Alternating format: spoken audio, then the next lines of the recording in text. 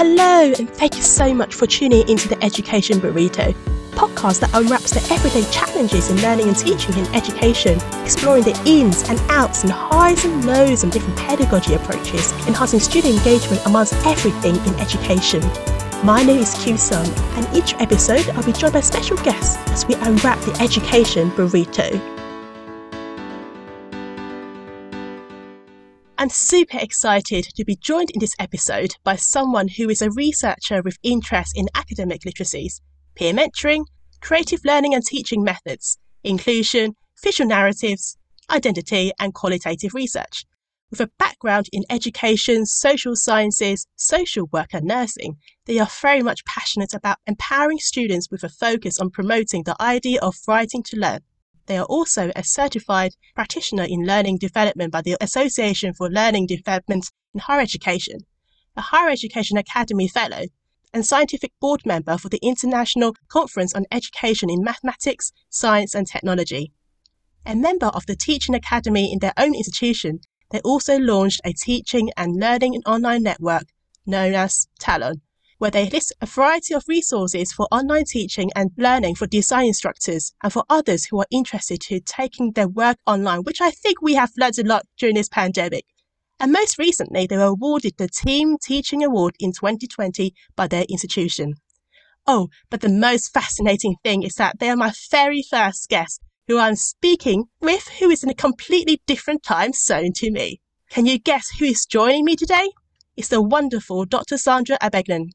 Sandra, welcome to the podcast. Welcome, Q. How are you doing, Sandra? I'm doing very well. So as you said, it's morning here, it's afternoon at yours. So excited to be joining you. Oh, perfect. So just for the listeners, so you are actually based in Canada, am I right? I'm based at the University of Calgary. In Calgary, that's close to the Rocky Mountains, which people may have an idea of. We have at the moment snow. And it's outside minus 15 to give the UK listeners an idea. So a very different sort of context, but we do very similar things as in other higher education institutions, very much focused on teaching and learning. Wow, you've got snow. I'm kind of really wrapped up warm here because I'm absolutely a bit cold in this room, even though I'm kind of got layers of blankets over me at the moment. Okay, brilliant. So I've been following you and the work that you've done with your colleagues on peer support and mentoring, and that's kind of one of the areas that I really want to find out more about the work that you do as well. So perhaps just to give our listeners a bit of background, how did you first get involved in this work? I've lived in the UK for a while, so moved to Canada about 2.5 years ago, and that's where my work around peer mentoring, student-staff partnerships, co-learning, co-creation started. So I was based at London Metropolitan University in London. And there I was a lecturer in education studies and education and social policy. So students that had a plan or an idea to go into education themselves, either become teachers, become mentors, become youth workers, become community workers. So different pathways where they would lead people to, learn, but also then teach themselves. So in those courses, there was a lot of emphasis on thinking about what education is, what schooling is, if it's the same, if there is a difference between the two. But also thinking about pedagogies on how you learn, how you get people to learn, how you teach. These sort of questions were really, really big. As part of that, we launched a program that's been called Peer Mentoring in Practice, and that was tailored to those education courses. It was second-year students signing up for a module called Peer Mentoring in Practice. And they would look after first-year students on those courses. The second years would be taught mentoring tools and approaches.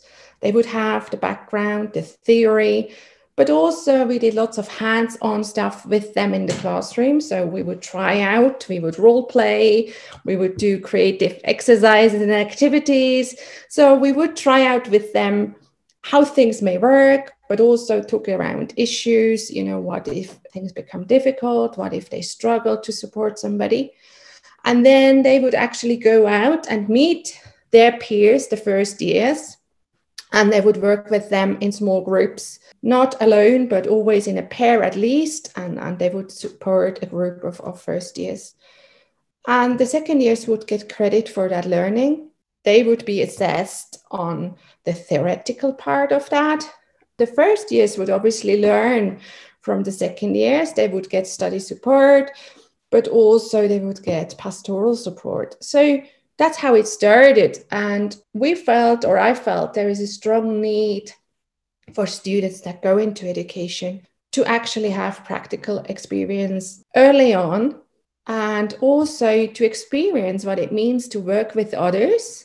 So with their peers as co-mentors, but also with their mentees the first years. And so thinking around teamwork, collaboration, co-creation, and not just talk about it, but also experiencing it. So that was the first step into that. And that was a really successful model. And as I know, it's still going. Oh, that's brilliant. You've touched on a lot of stuff there in terms of the first years, learning from second years, and it's that kind of empowering students, giving them that ownership during their studies to really engage with other students and not just learn the knowledge and then keep it from themselves. And I quite like that. And just a follow-up question then on that, how did you kind of recruited students to join the scheme, or was it in a way that they just saw this advertisement, or you telling them, oh, I've got this initiative and I would love to have students to find out what their needs are and whether or not learning with others is something that they would like, rather than me as an educator talking at them? In that way, it was quite straightforward because we bound it into the whole course curriculum. So they could choose that as part of their studies. And they would gain credits for the second years would gain credits for that. So they could select it as they could select other options as part of their program. And recruitment was quite straightforward because students just loved it. So it's been really successful in that way that it recruited itself. Lots of the first years then, as ones we've got running, they said at the end of the first years, I really want to do that. I want to be a mentor myself. And they would straight away sign up. And so recruitment for that was easy. But also you said empowering students. And we launched a little bit later a second initiative at London Met, also for those courses. And that was mainly my brainchild, where I said, this is quite structured and more formal. We need also something, as you say, more informal, where students really take the lead on what they do. And so I set up the Education Cafe, and that would be a weekly drop-in over lunch, where students just could come in, sit down, have their lunches, and talk to each other, talk to their lecturers. But also we invited, librarians along, other support staff, and they would often just be there and have their own lunch. So quite an informal setting. And as we went along, students would take more and more ownership of that cafe. So we listened to students coming in, and sometimes they said, really it's coming to the end of the year. We have lots of assessments. Can we do not more on, essay writing, for example? And so we would listen to them and then specifically invite people in where they felt they had a need or a wish to hear more about. Sometimes even external people that, would talk about initiatives, opportunities to volunteer. And then students would take over and they would lead their own sessions where they, planned a lot of social things as well, like quiz days or, a sharing of food from different areas of the world. Something now difficult to imagine with the age of COVID, but at that time that was possible. So they would do a lot of things themselves and slowly but surely take over the cafe. And it's still going to this day, and that makes me really, really happy. So these education courses still have their education cafe. It changed its name by now because it now runs online, but it's still an informal drop-in where students just have a Zoom slot where they can log in and join and, discuss, and various people will be there. Sometimes there will be just students groups. I would say that truly empowered students, to fit around or have a place and a space and the time to do things, they felt was of value to them, that was of importance to them, and that was of use to them. I would say these two were running in parallel, and I didn't feel, there is an overlap or there is a overload. Sometimes, students say, oh, there's too much going on, but I really felt the more informal really complemented the more structured / lecturer-led program. Oh, that's brilliant. Your cafe at London Met is still going strong despite you're not there anymore, and what a legacy you're leaving behind as well. So if we go back to that kind of partnership in terms of in a peer mentoring that you mentioned and touched on earlier on as well, how do you think that impact in terms of the partnership has extended, the experience for students when they're at university and for staff who are part of the initiative? I mean, working with others, I would say is key in any subject. So not just in education. So I think sharing knowledge, sharing skills, sharing, practice, forming a community of practice is so important for those that starting off in academia, where they chosen to become. And so I think it's important that people are able to link up with other people. In that case, students linking up with other students within their own cohort, but also with, the cohort, in that case, the year below. So I think that that's really important, and it empowers students that they gain what the others know and what the others have experienced. So it's a real exchange. So I think it's both mentor and mentee really profiting from that. And I would say in my case, I'm advocating not just that students do it. So it's also important for lecturers and members of staff to actually link up with each other and, work in partnership. There's so much in it, especially now that we're all online and, we are all sitting in our own little spaces at home. And it's tricky to connect. And so I say, even more so now, it's important that we are linking up with each other and that we are supporting each other, be that student to student, staff to students, and staff to staff. So I think it's a very important element beyond teaching of content. And I just think it's important that we don't forget that human element of education, something which I'm strongly advocating for. So a university that is humane and inclusive, I think, can't do without any sort of mentoring or partnership program where people have a chance to, link up with each other, be that formal or more informal. Definitely. You've picked up a lot of good points there, Sandra, and like the fact that you mentioned about that sense of belonging, that connection with others, and not just with students, but with staff. And I've had those experiences at university when I did those partnership programs, and I found that that peer support and that peer mentoring, even though there was not a kind of a definite scheme that I was in, but it was that just peer-to-peer support that I was able to get to know about other students as well, and they supported me. And likewise, I got to know other staff. And when you mentioned about writing things together in groups, yes, that is difficult. I've been in those projects when it has been difficult in terms of working in groups when you don't know each other very well, you don't physically, you're not in the same room. And it was a challenge, but actually it was a good learning project. I think a good learning skill or experience for me, because I got to know how others were writing, whether or not they had more or less writing skills and experience. And more so when I was working with staff, and they obviously publish a lot more than I did. And I kind of found that peer mentoring and peer support is more than just with your own peers, with your own students in your class, but with others as well. And it's that sense of belonging that I found, that I belong somewhere through doing a project or yes, with other people as well. So yes, you touched a lot and really highlighted the kind of the benefits in terms of peer support. So I just want to kind of touch on one thing that you've mentioned as well in terms of the work that you do at your institution.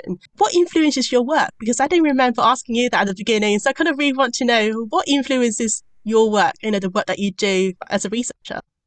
As you've seen, I have a very varied background.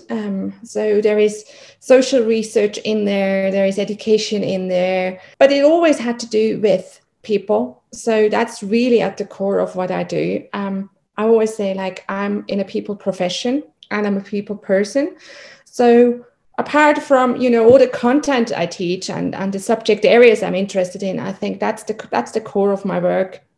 So around that, we could say, it goes around inclusion, equity, collaboration, co-creation, partnership. It's also about experiential learning, creativity, and play. We haven't talked so much about that. So I'm really strongly advocating for things that expand and stretch and extend possibly the curriculum and give students of different backgrounds, of different abilities, different interests a chance to succeed. And, I think one important element is certainly connecting with each other. But also, I think instructors can do a lot there to facilitate. And, yes, working with others can be very, very challenging. But if we can reflect on that, if we can talk about that, we can all gain a lot and we can actually move forward. So there's a lot of reflection in there that is often needed, self-reflection, but also reflection with each other on how things are going, where they should be going, where they might be going wrong. So a lot of communication needed in that. At the moment, my focus is on how do we do that online.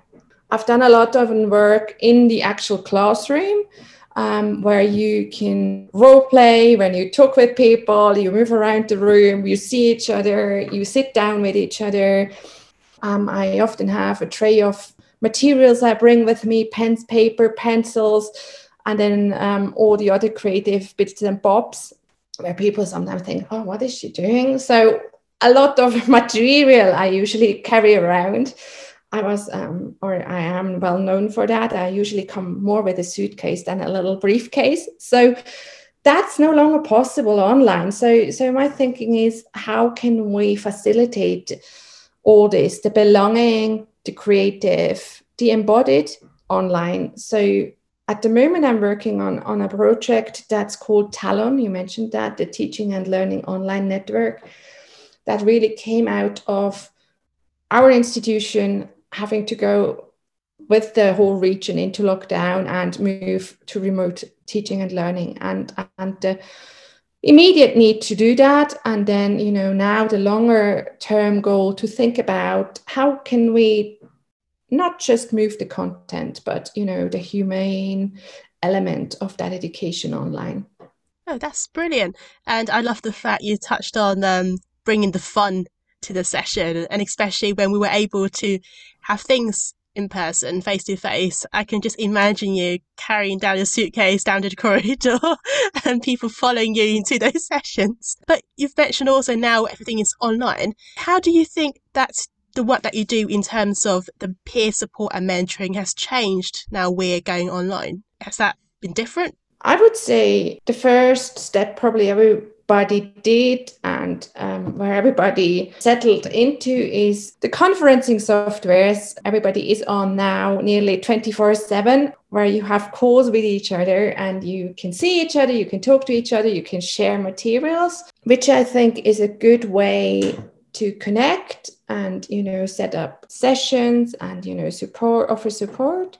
But really, I'm interested in how also we can utilize or maybe find other ways to do that. So at the moment, we look at a lot around application and tools. We try to figure out how else, you could collaborate or communicate. For example, there's something called the Zoom fatigue. People just log in and they do their housework and they're hoovering and whatever they need to do in the back. And students may do their other assignments and they just have it on. And how can we bring the engagement in and the fun in and the creative in, and where students feel or even instructors feel it's not so much a chore, But it really is a benefit to be online and, have a connection with that other person. So we're experimenting with different tools, and we put together an A to Z list of that. But also we talk a lot to other people of what they're doing and how they do it. I think together,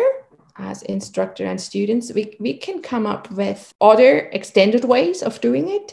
And I think it's still early days for that, but I'm really, really hopeful and pushing for more in that regard. We're experimenting with open Zoom calls where people just can drop in and out, more like cafe session, where people actually don't need to sit but can move around. But then also other tools, people can post or write, where they can comment on each other's, more playful stuff. I mean, gaming software and applications are big too.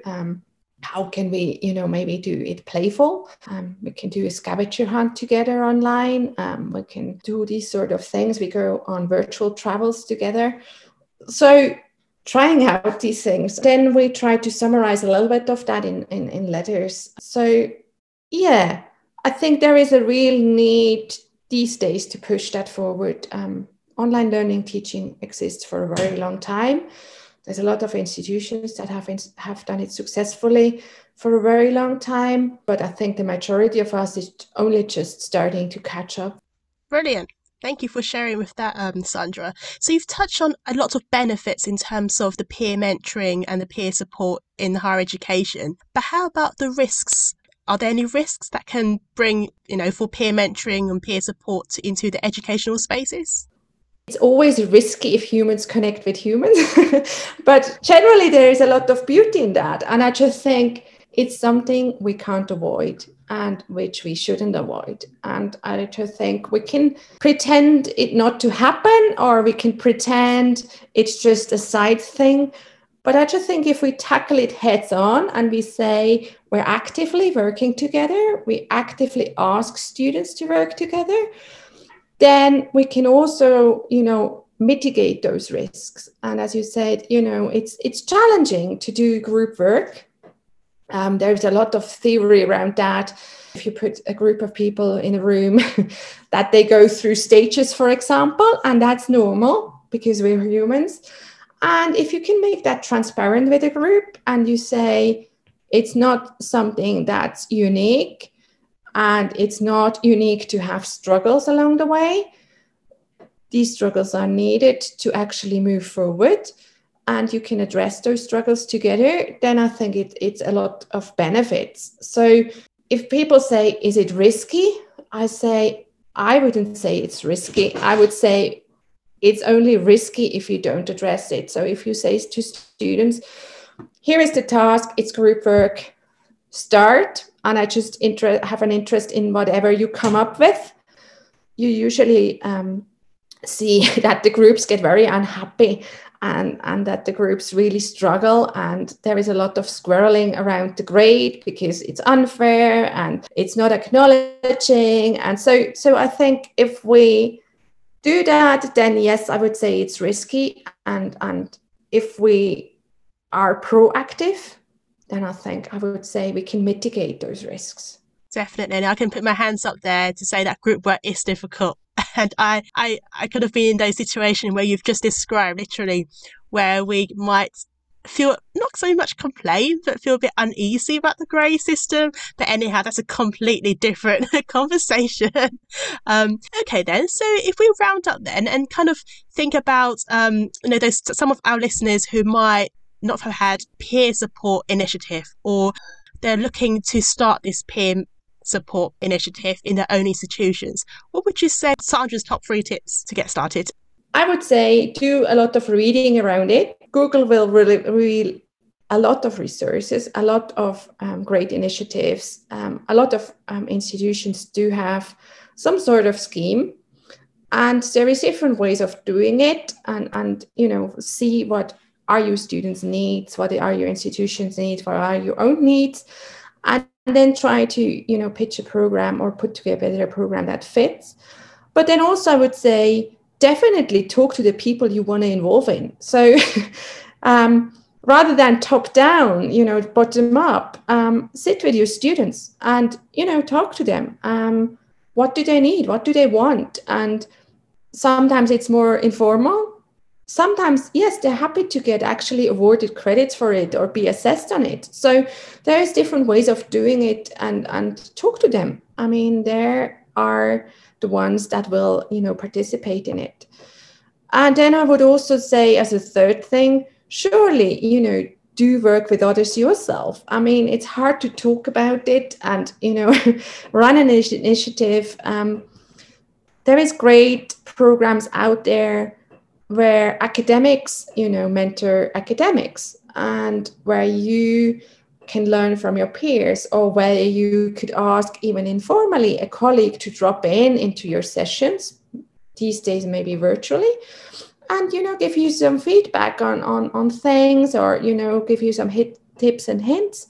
So try it out yourself. So if you ask students to do it, I would say, try out what can it do and what can it do and what can't it do for you, and learn from that too, and be self-reflective. So often people set demands and say, write together or come up with that together, but never done it before. And I would say, try it out. If you suggest something, participate yourself, maybe together with colleagues, before really launching it. So that's kind of my top tip. So surely read around it. Then also, talk to the ones and get them involved that you're actually aiming it at, and then trying it out yourself. So that's kind of my top 3. Oh, that's perfect.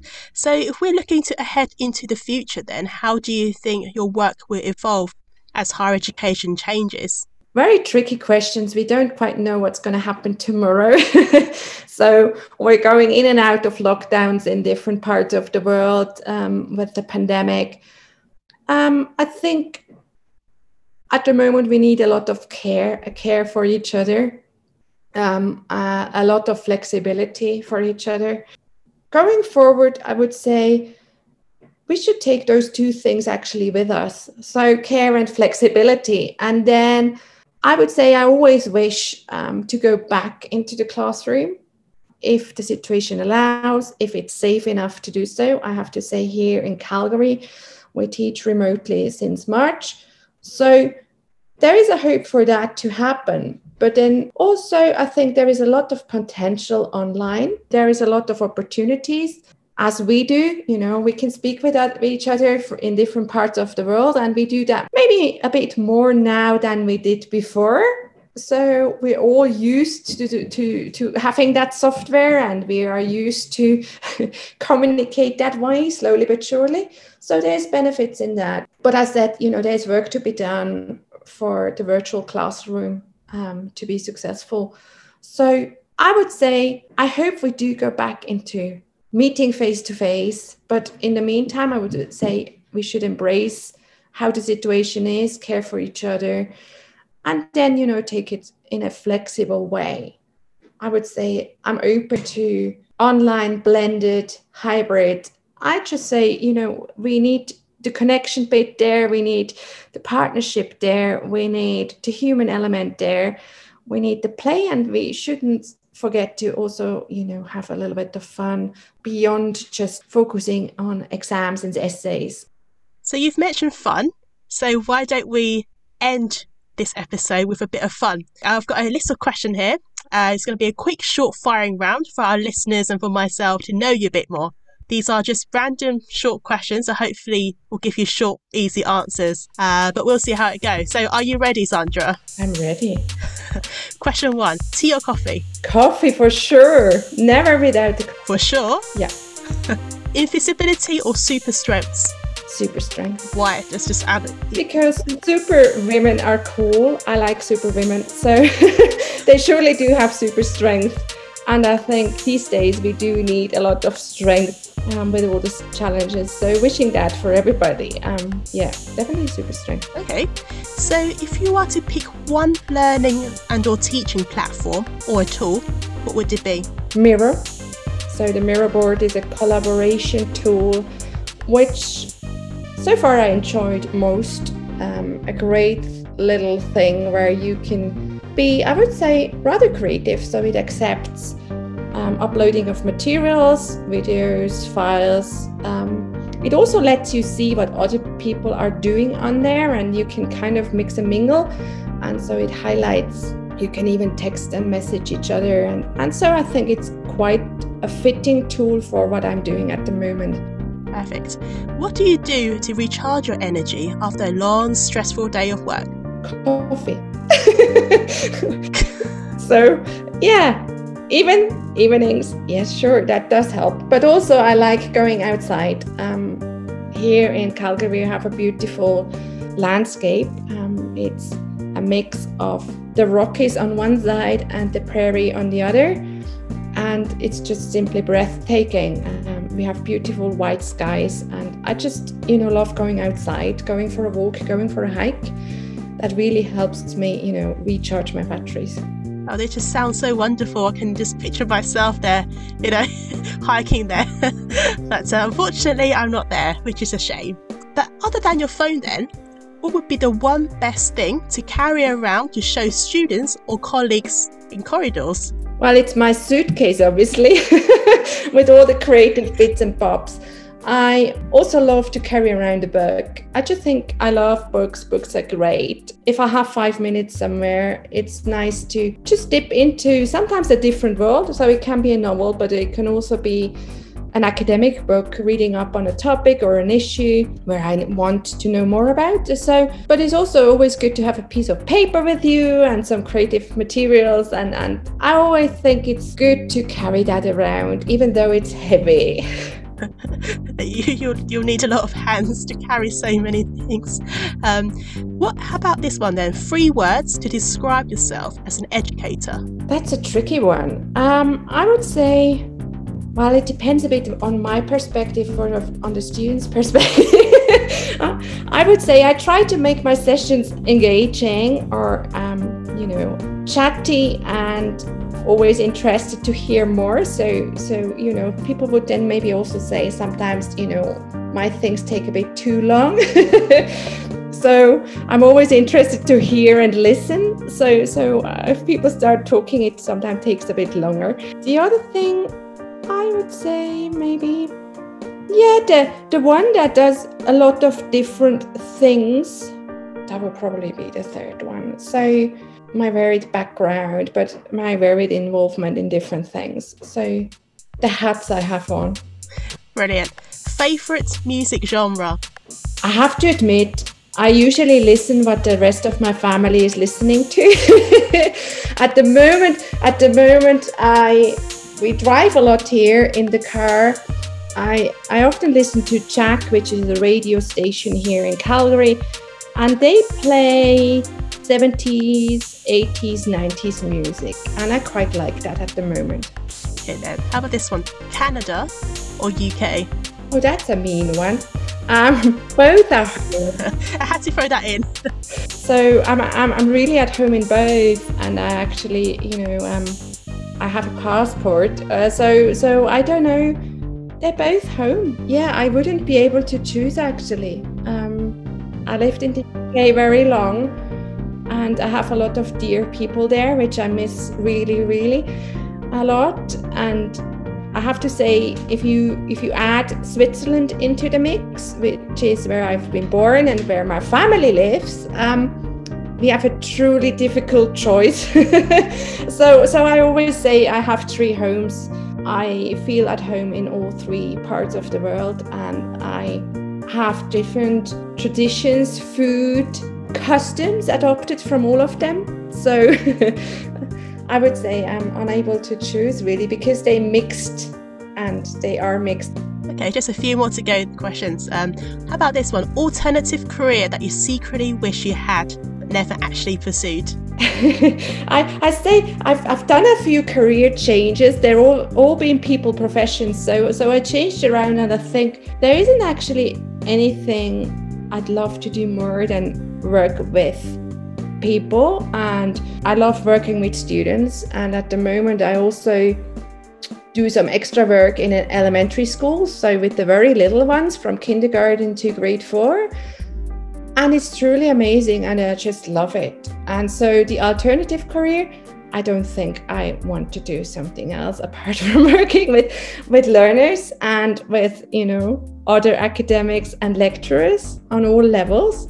I just think education is wonderful, and there's so many aspects to it. So yes, we can switch around in there, but no, I wouldn't choose anything else.